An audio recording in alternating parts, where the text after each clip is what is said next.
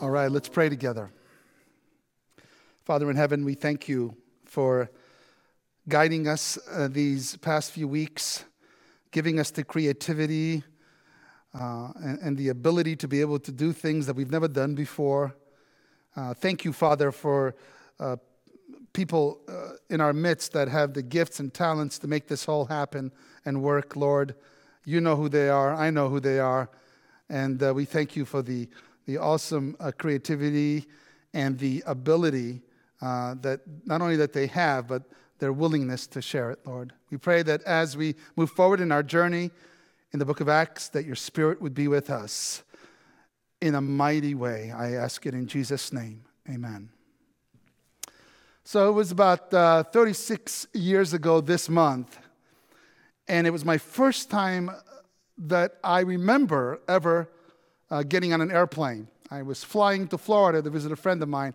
I was on an airplane when I was 3 years old, but I don't remember that at all. And I hadn't been on an airplane ever since. So I am now 25. It's actually my birthday, 25 years old. And I'm getting on an airplane to go to Florida to visit my friend. And I'm waiting, and I had never done this before. So I'm getting the tickets. I'm extra careful. I want to make sure that I don't forget anything. I'm waiting to board and waiting to board and waiting to board. And then finally, we are boarding, and I'm waiting for my time and my place to make sure that I have my seat. And I get to sit down, and next to me are these two sweet little elderly ladies. I think they were sisters. And it was obviously that they flew all the time. And apparently I was recognizably nervous because they began to talk to me and told me about, hey, listen, don't worry, it's going to be fine. We fly all the time. This is really simple. This is easy. You're going to enjoy this. We are sitting next to the engine, so it'll be a little loud, but that's why the seats are a little cheaper. I mean, they're going on, and I'm like, wow, great. I get to sit next to these two ladies that really know what they're doing. And I was really kind of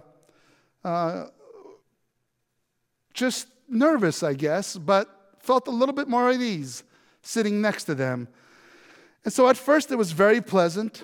We got to talk, and the noise wasn't as loud as I thought it was going to be. The airplane people were very nice, and everybody was really friendly, and they began to serve food, tiny food, in tiny boxes, on tiny trays. As I was sitting in my tiny seat, I began to realize this is the way of flying. We are going to do everything tiny. And it was, but it was fine. Everything was great. And then without a warning, my ears began to pop. My tray slid off my tray table. And suddenly these things fell out, just like they said it was going to happen. These masks fell out, and I'm not sure. I've never flown before. So I'm thinking maybe this is normal procedure. Maybe this is what you do, you know. I don't know why my ears hurt so much, but as I looked over to my two new friends, they had their masks on, and I could see it in their eyes, the terror of something was going on that was not good, and suddenly the plane started shaking, and my ears were hurting even more, and I remember seeing the terror in other people's eyes, including the flight attendants, and I am sitting there going, what is going on here? And I remember praying. First thing I prayed is, God, please help my ears to stop hurting. And then I remember praying, Lord, if this is my last moment, please take care of my family. And then just as unexpectedly, the ears began to stop popping, and the plane seemed to correct itself. And it felt like the flight was regaining its original smooth ride. And then the captain's voice came over the PA system on the airplane, and he said, he starts off by saying, well, folks, sorry about that, but there is no cause for further alarm. We hit some unexpected turbulence, and for a moment we lost power in the radar, but I'm happy to tell you that all instruments are back up and running, However, as a precaution, we're going to do an emergency landing in Charlottesville. And I remember just looking at those ladies. They didn't even want to look at me. It was as if they felt like they let me down, like it was their fault for some reason. And I'll never forget when we landed and we got off the plane, I would say 90% of the people on the plane made a beeline for the bar. And I sat there with a couple other people, and I just prayed. And I thank God for sparing my life. I had no idea what was going on, and we had lost power. I remember telling the story when I got to Florida to my friends, and I remember getting on that second flight and feeling like, wow, this is really scary. And I've been on many, many flights after that, but I thought about, what do we do without power?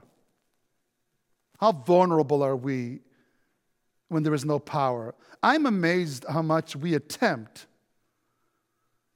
when we think we have power, but we do not. I don't know if you've ever experienced a power outage. Usually it tends to happen just at the worst time. You're cooking something, or you're watching something, or you're on a computer and you're doing something really important, and boom, everything is lost. It's terrible. Everybody's into power these days. Business people have power lunches, power ties. Restless young people want powerful muscle cars. Government want to know how to deal with superpowers. There are power brokers, power saws, nuclear power. I'm going to talk to you about power today. The disciples were asked to wait for the Holy Spirit power, so that they could become a church that was unstoppable. I'm going to show you a slide here from Acts chapter 2. Or actually, this is from Acts chapter 1, just a little rewind, a little going back to what we had studied in the first week that we started the book of Acts, just to remind us when Jesus, right before he ascended, he said, "You will receive power when the Holy Spirit comes on you." You will receive power when the Holy Spirit comes on you, and you will be my witnesses in Jerusalem, in Judea, Samaria, and unto the uttermost parts of the world. So they were waiting for the promise. The Bible tells us that they were waiting together, they were praying together, and in Acts chapter 2, verse 1, it says, when the holy day of Pentecost came, 50 days after Passover, they were gathered together in one place. Pentecost was this lively Jewish festival which kind of celebrated the post-barley, pre-wheat harvest. It was actually a happy, even though it was a holy festival, it was a happy festival. The Jewish nation had been celebrating Pentecost, this festival, for many, many decades, many centuries. It was a joyous celebration. It was a joyous feast. So devout Jews from across the Roman Empire were there in Jerusalem to be there for this wonderful celebration, to celebrate this festival. I mean, this was not just like something where it was very, carefully, holy planned. No, this was a fun celebration. This was a thankful to God, but there was joy in it. There was stuff happening. It was kind of like the Jewish Mardi Gras. They were just really having an awesome time. That was Pentecost. And for some reason,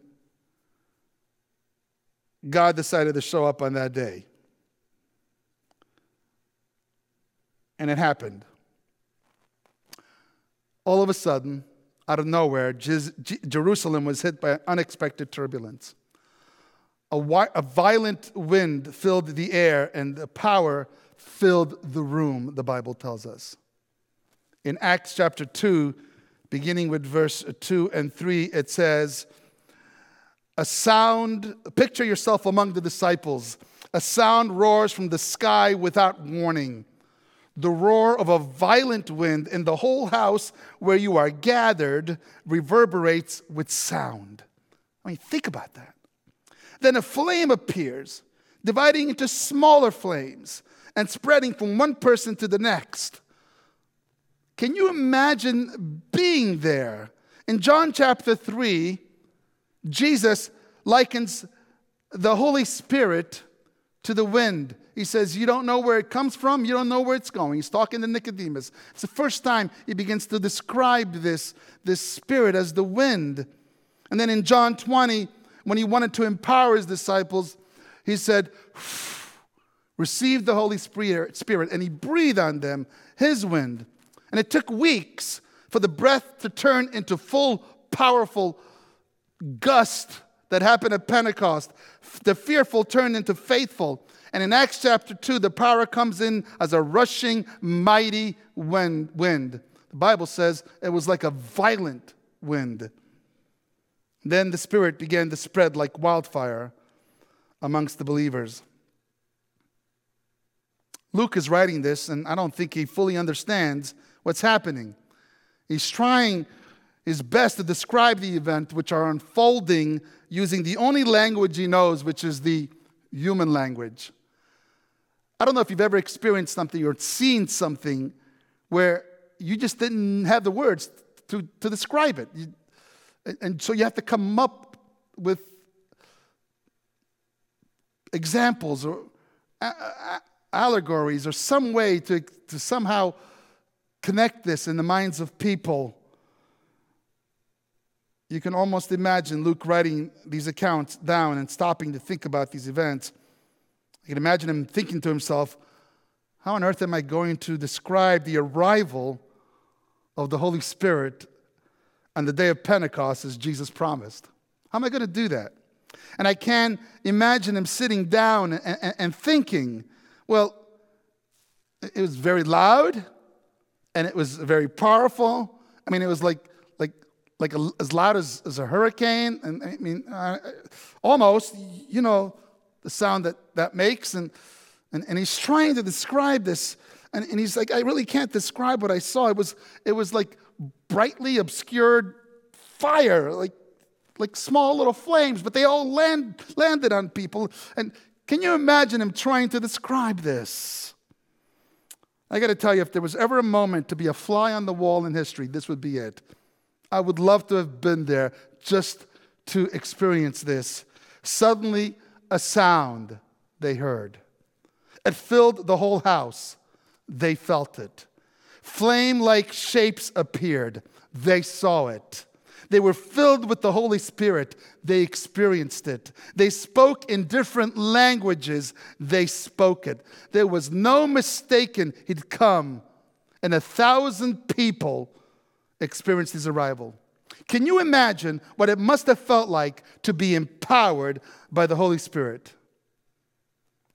Can you imagine the feeling when I was young and a bit edgy and empty and confused? I thought nothing could feel better than the drugs that I was addicted to.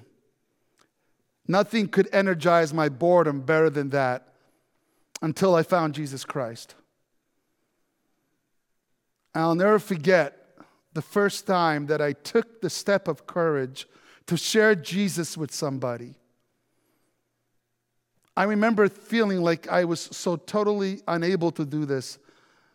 I did not have any background in this, but amazingly, suddenly, I began to have these memories from things that I had read, and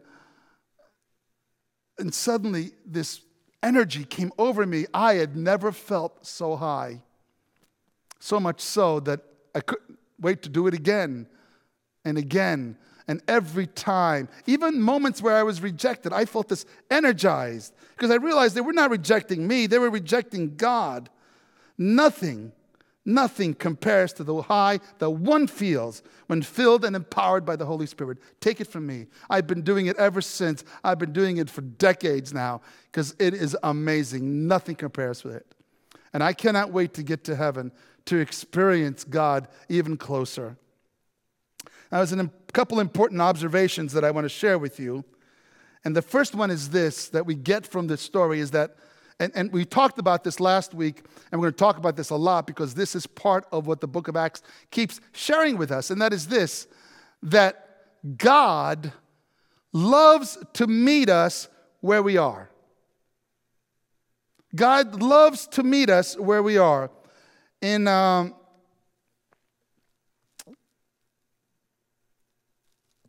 Acts chapter 2, verse 4 through 7, it says, all the people present are filled with the Holy Spirit, and it says, and begin speaking in language they have never spoken as the Spirit empowered them.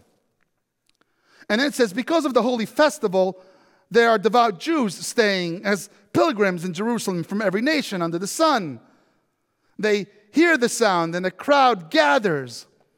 And they are amazed, the Bible says, because each of them, I mean, think about how weird this moment must have been. Each of them can hear the group speaking in their native languages. They are shocked, and they are amazed by this. Can you imagine being at a gathering and suddenly you begin to hear this, and maybe you're in South America somewhere, and somebody starts to preach, and then suddenly you begin to realize he's speaking in perfect English, or maybe you're from South America and you come here and you don't know the language, and somebody starts to speak, and you begin to realize she's speaking in perfect Hispanic. It's unbelievable how this is. How could this be? And they're all listening to it in Russian, in Italian, Chinese, I don't know where they were coming from, in Greek. They just all began to hear it in their own language. Not only that, but each language has its own dialects too. I believe that some of them were actually listening to it and hearing it in their own dialect because God's job was to meet them where they were.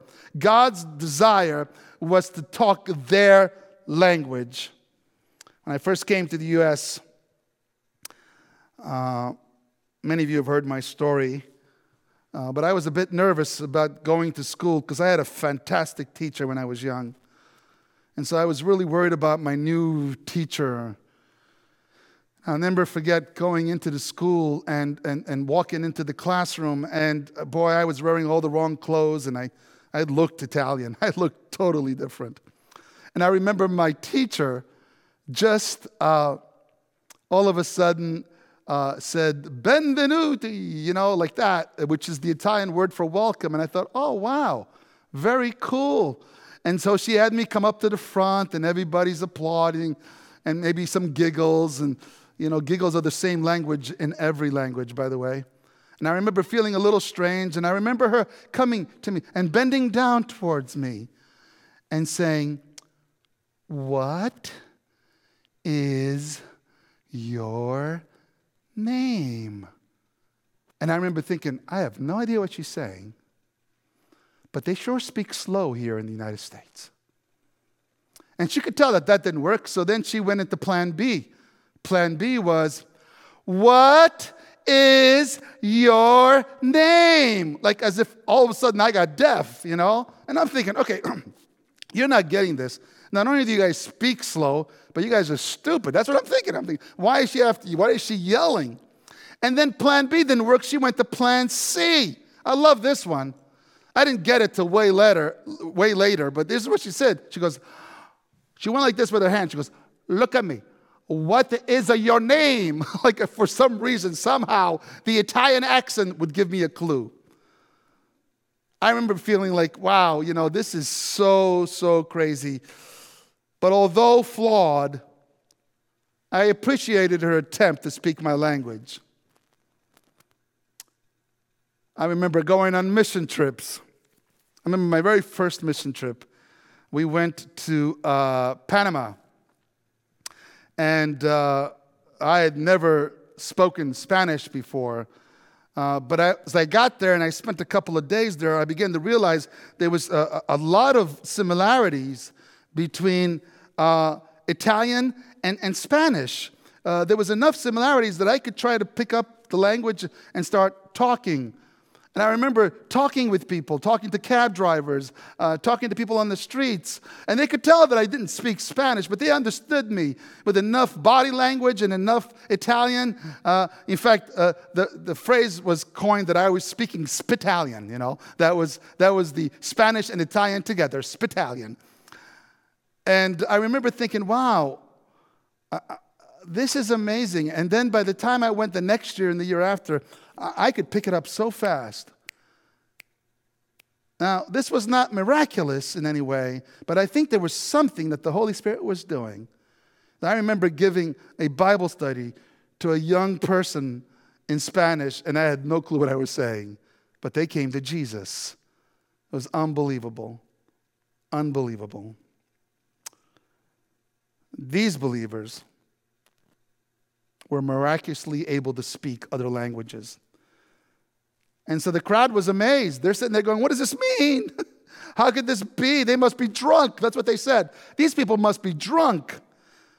Don't miss that, by the way. This is important. Connected to what I had said before. See, when you are filled by the Spirit fire, you have so much energy and joy that others may actually think that you're high, but you're not. You're filled with joy. You're filled with energy that is totally uncommon to humanity. And they did not understand it. They couldn't. They would thought that was crazy. And Peter says, "There's no way. It's 9 o'clock in the morning. We're not drunk. Nobody's drunk here. This is the Holy Spirit." I love God's ability to meet us where we are. I love God's ability to meet us where we are physically. I love God's ability to meet us where we are emotionally. I love God's ability to meet us where we are intellectually. I love God's ability to meet us where we are spiritually. We serve an amazing God. Where were you when the Lord first confronted you to introduce you to His love and grace? Can you think back to a time when Jesus became real to you? Some of you have been raised in a church and you've believed for as long as you can remember. But even then, maybe there was a time when you owned it, when it was yours. And some of you who are converts, maybe like me, I remember hearing it. I remember I was in a car the first time I was smoking something, and on my way to a band practice to play drums, and the guitar player in my band sharing with me about God. And at first I rejected it, but the more he shared, he met me where I was intellectually. He met me where I was emotionally.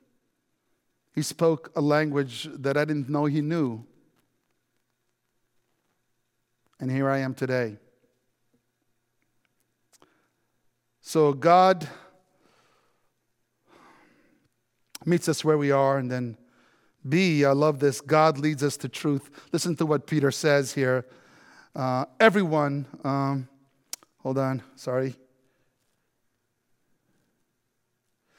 All you Israelites, listen to my message. It's about Jesus of Nazareth, a man whom God authenticated for you by performing in your presence powerful deeds, wonders, and signs through him. And Peter's doing some preaching here. Just as you yourself know, this man Jesus, who came into your hands by God's sure plan and advanced knowledge, this is Peter speaking now. He can speak in their language. He's filled with the Spirit. And the Spirit is telling him to say these things. And he says, you nailed Jesus through a cross. You killed in collaboration with lawless outsiders. But God raised Jesus and unleashed him from the agonizing birth pangs of death, for death could not possibly keep Jesus in its power. And this is one of those moments right now that I wish I was doing this live in front of a whole congregation. Because I'd love, just wherever you are, I'm going to read that again. You just say amen. as loud as you can. Don't worry about your neighbors. Don't worry about who's listening to you. But God raised Jesus and unleashed them from the agonizing birth pangs of death, for death could not possibly keep Jesus in its power. Amen. You say it, and you say it with all conviction. That is the good news of truth. And he doesn't mind telling them, hey, you nailed to a cross. You may be sitting there going, but I had an alibi. I wasn't even there. I wasn't even born. That's a pretty good alibi. But the Bible tells us that each and every one of us were there. Somehow, in Adam and Eve, somehow, somewhere, we were the ones that were there with those Jews, with those Romans. We were there, nailing him to the cross. There is no alibi. We have all sinned and come short of the glory of God. It was our sinfulness that put Christ on the cross. He was pierced for our transgressions and crushed because of yours and my iniquities. That's the truth that the Holy Spirit led them to say. And then C, which is wonderful, is that God has a plan. The Bible says, everyone in Israel should now realize with certainty what God has done. I cannot help but think about the power and courage that Peter had. This guy who just a few weeks before was cowarding and denying his Lord. God has made Jesus both Lord and anointed King. This same Jesus whom you crucified, when the people heard this, their hearts were pierced, it says. And they said to Peter and his fellow apostles, brothers, what should we do? What should we do? Instead of saying, hey, stop accusing us. Stop saying this. We had an alibi. No, the power of Peter's words were so Holy Spirit filled, so powerful that it pierced through their hearts. They couldn't help but say, what should we do? What can we do? And Peter says, reconsider your lives. Some of you out there right now, may I encourage you to reconsider your lives. Change your direction.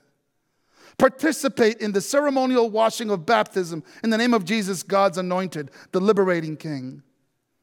Then your sins will be forgiven. And the gift of the Holy Spirit will be yours. This same gift that you see in me will be in you. For the promise of the Spirit is for you, for your children, for all people. Even those considered outsiders and outcasts. Maybe you're there and maybe you're feeling like an outsider or an outcast. But the Bible says that forgiveness is for you, that the Holy Spirit is for you, if you only would accept. The Lord our God invites everyone, he says, to come to him. And we here at Richland Church, we are committed to accept people where they are, to serve people how they need, and to love them in every possible way we can. You can join us and experience this joy.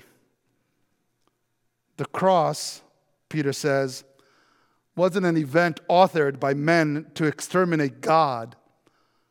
The cross is an event authored by God to rescue you and me. And then finally, number 4, or letter D, God embraces the repentant heart. So not only does God meet us where we are, not only does he lead us to truth, not only does he have a plan, but when it's all said and done, he is waiting with open arms to embrace us if we repent, if we reconsider our ways and go the right direction. In fact, it says Peter was pleading and offering many logical reasons to believe. Isn't that wonderful? He was appealing to the mind as well as the heart. And then he says, whoever made a place for his message in their hearts, whoever made a place for his message in their hearts received the baptism. In fact, that day alone, about 3,000 people joined the disciples.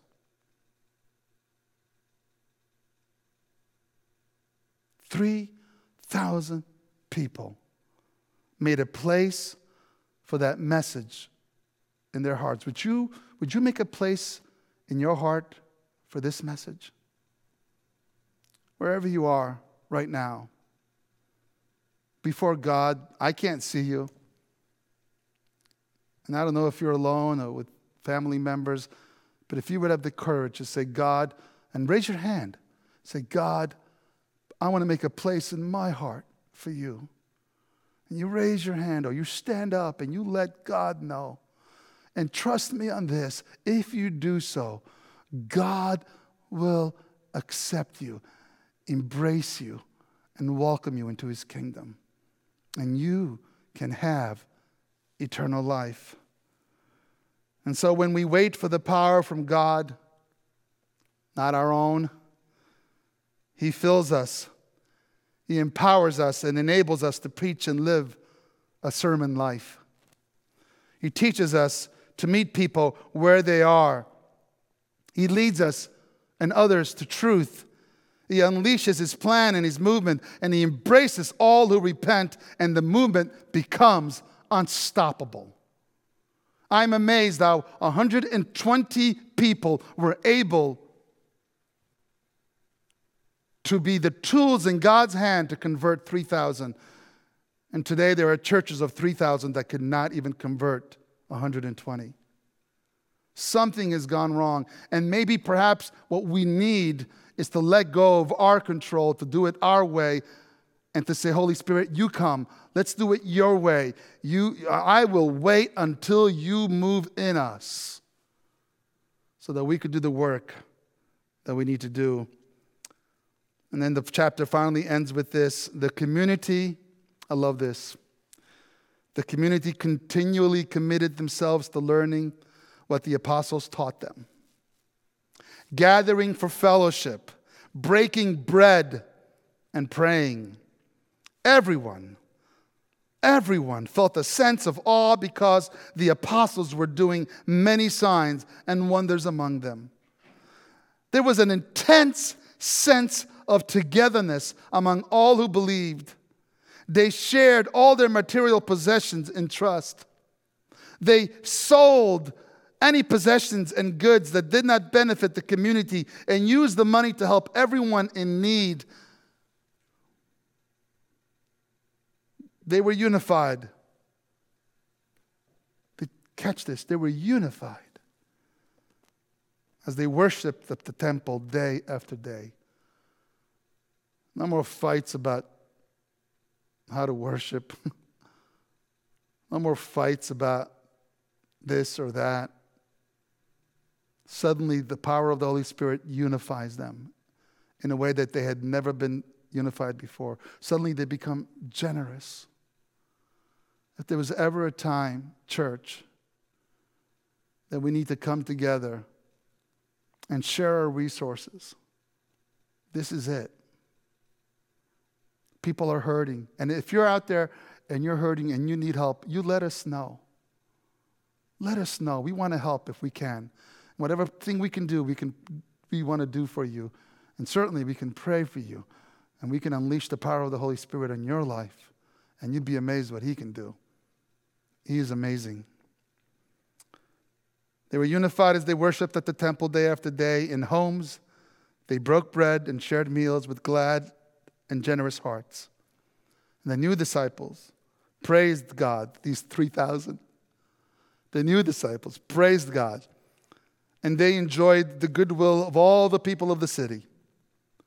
Day after day, the Lord added to their numbers. Day after day, the Lord added to their number. Day after day, the Lord added to their number everyone who was experiencing liberation. If there was ever a time, this is it. Stand and ask God to change your life as I pray right now. Father in heaven, you are just amazing. I am so blown away by your Holy Spirit wind. I cannot imagine my life if I had chosen the wrong course, if I had stayed on the course that I was. All the things that I would have missed out on. I thank you, Lord, for saving me and changing me and helping me to change my direction, for giving me the joy of partnering with you, with the Holy Spirit. And I pray this would be the experience of everyone with an earshot of this message. I pray, Lord, that somehow, some way, your Spirit could reach deep down inside, that they could feel it and hear it and see it, and then one day speak it for your glory. This is my prayer. In Jesus' name, amen. Well, thank you for joining us. Once again, we'd love to hear from you. If you would fill out the virtual connection cards, we'd love to know what's going on in your life. If we could pray for you, if we can help you through the journey of coming to Christ, we'd love that opportunity. And God bless you. Have a wonderful, wonderful day.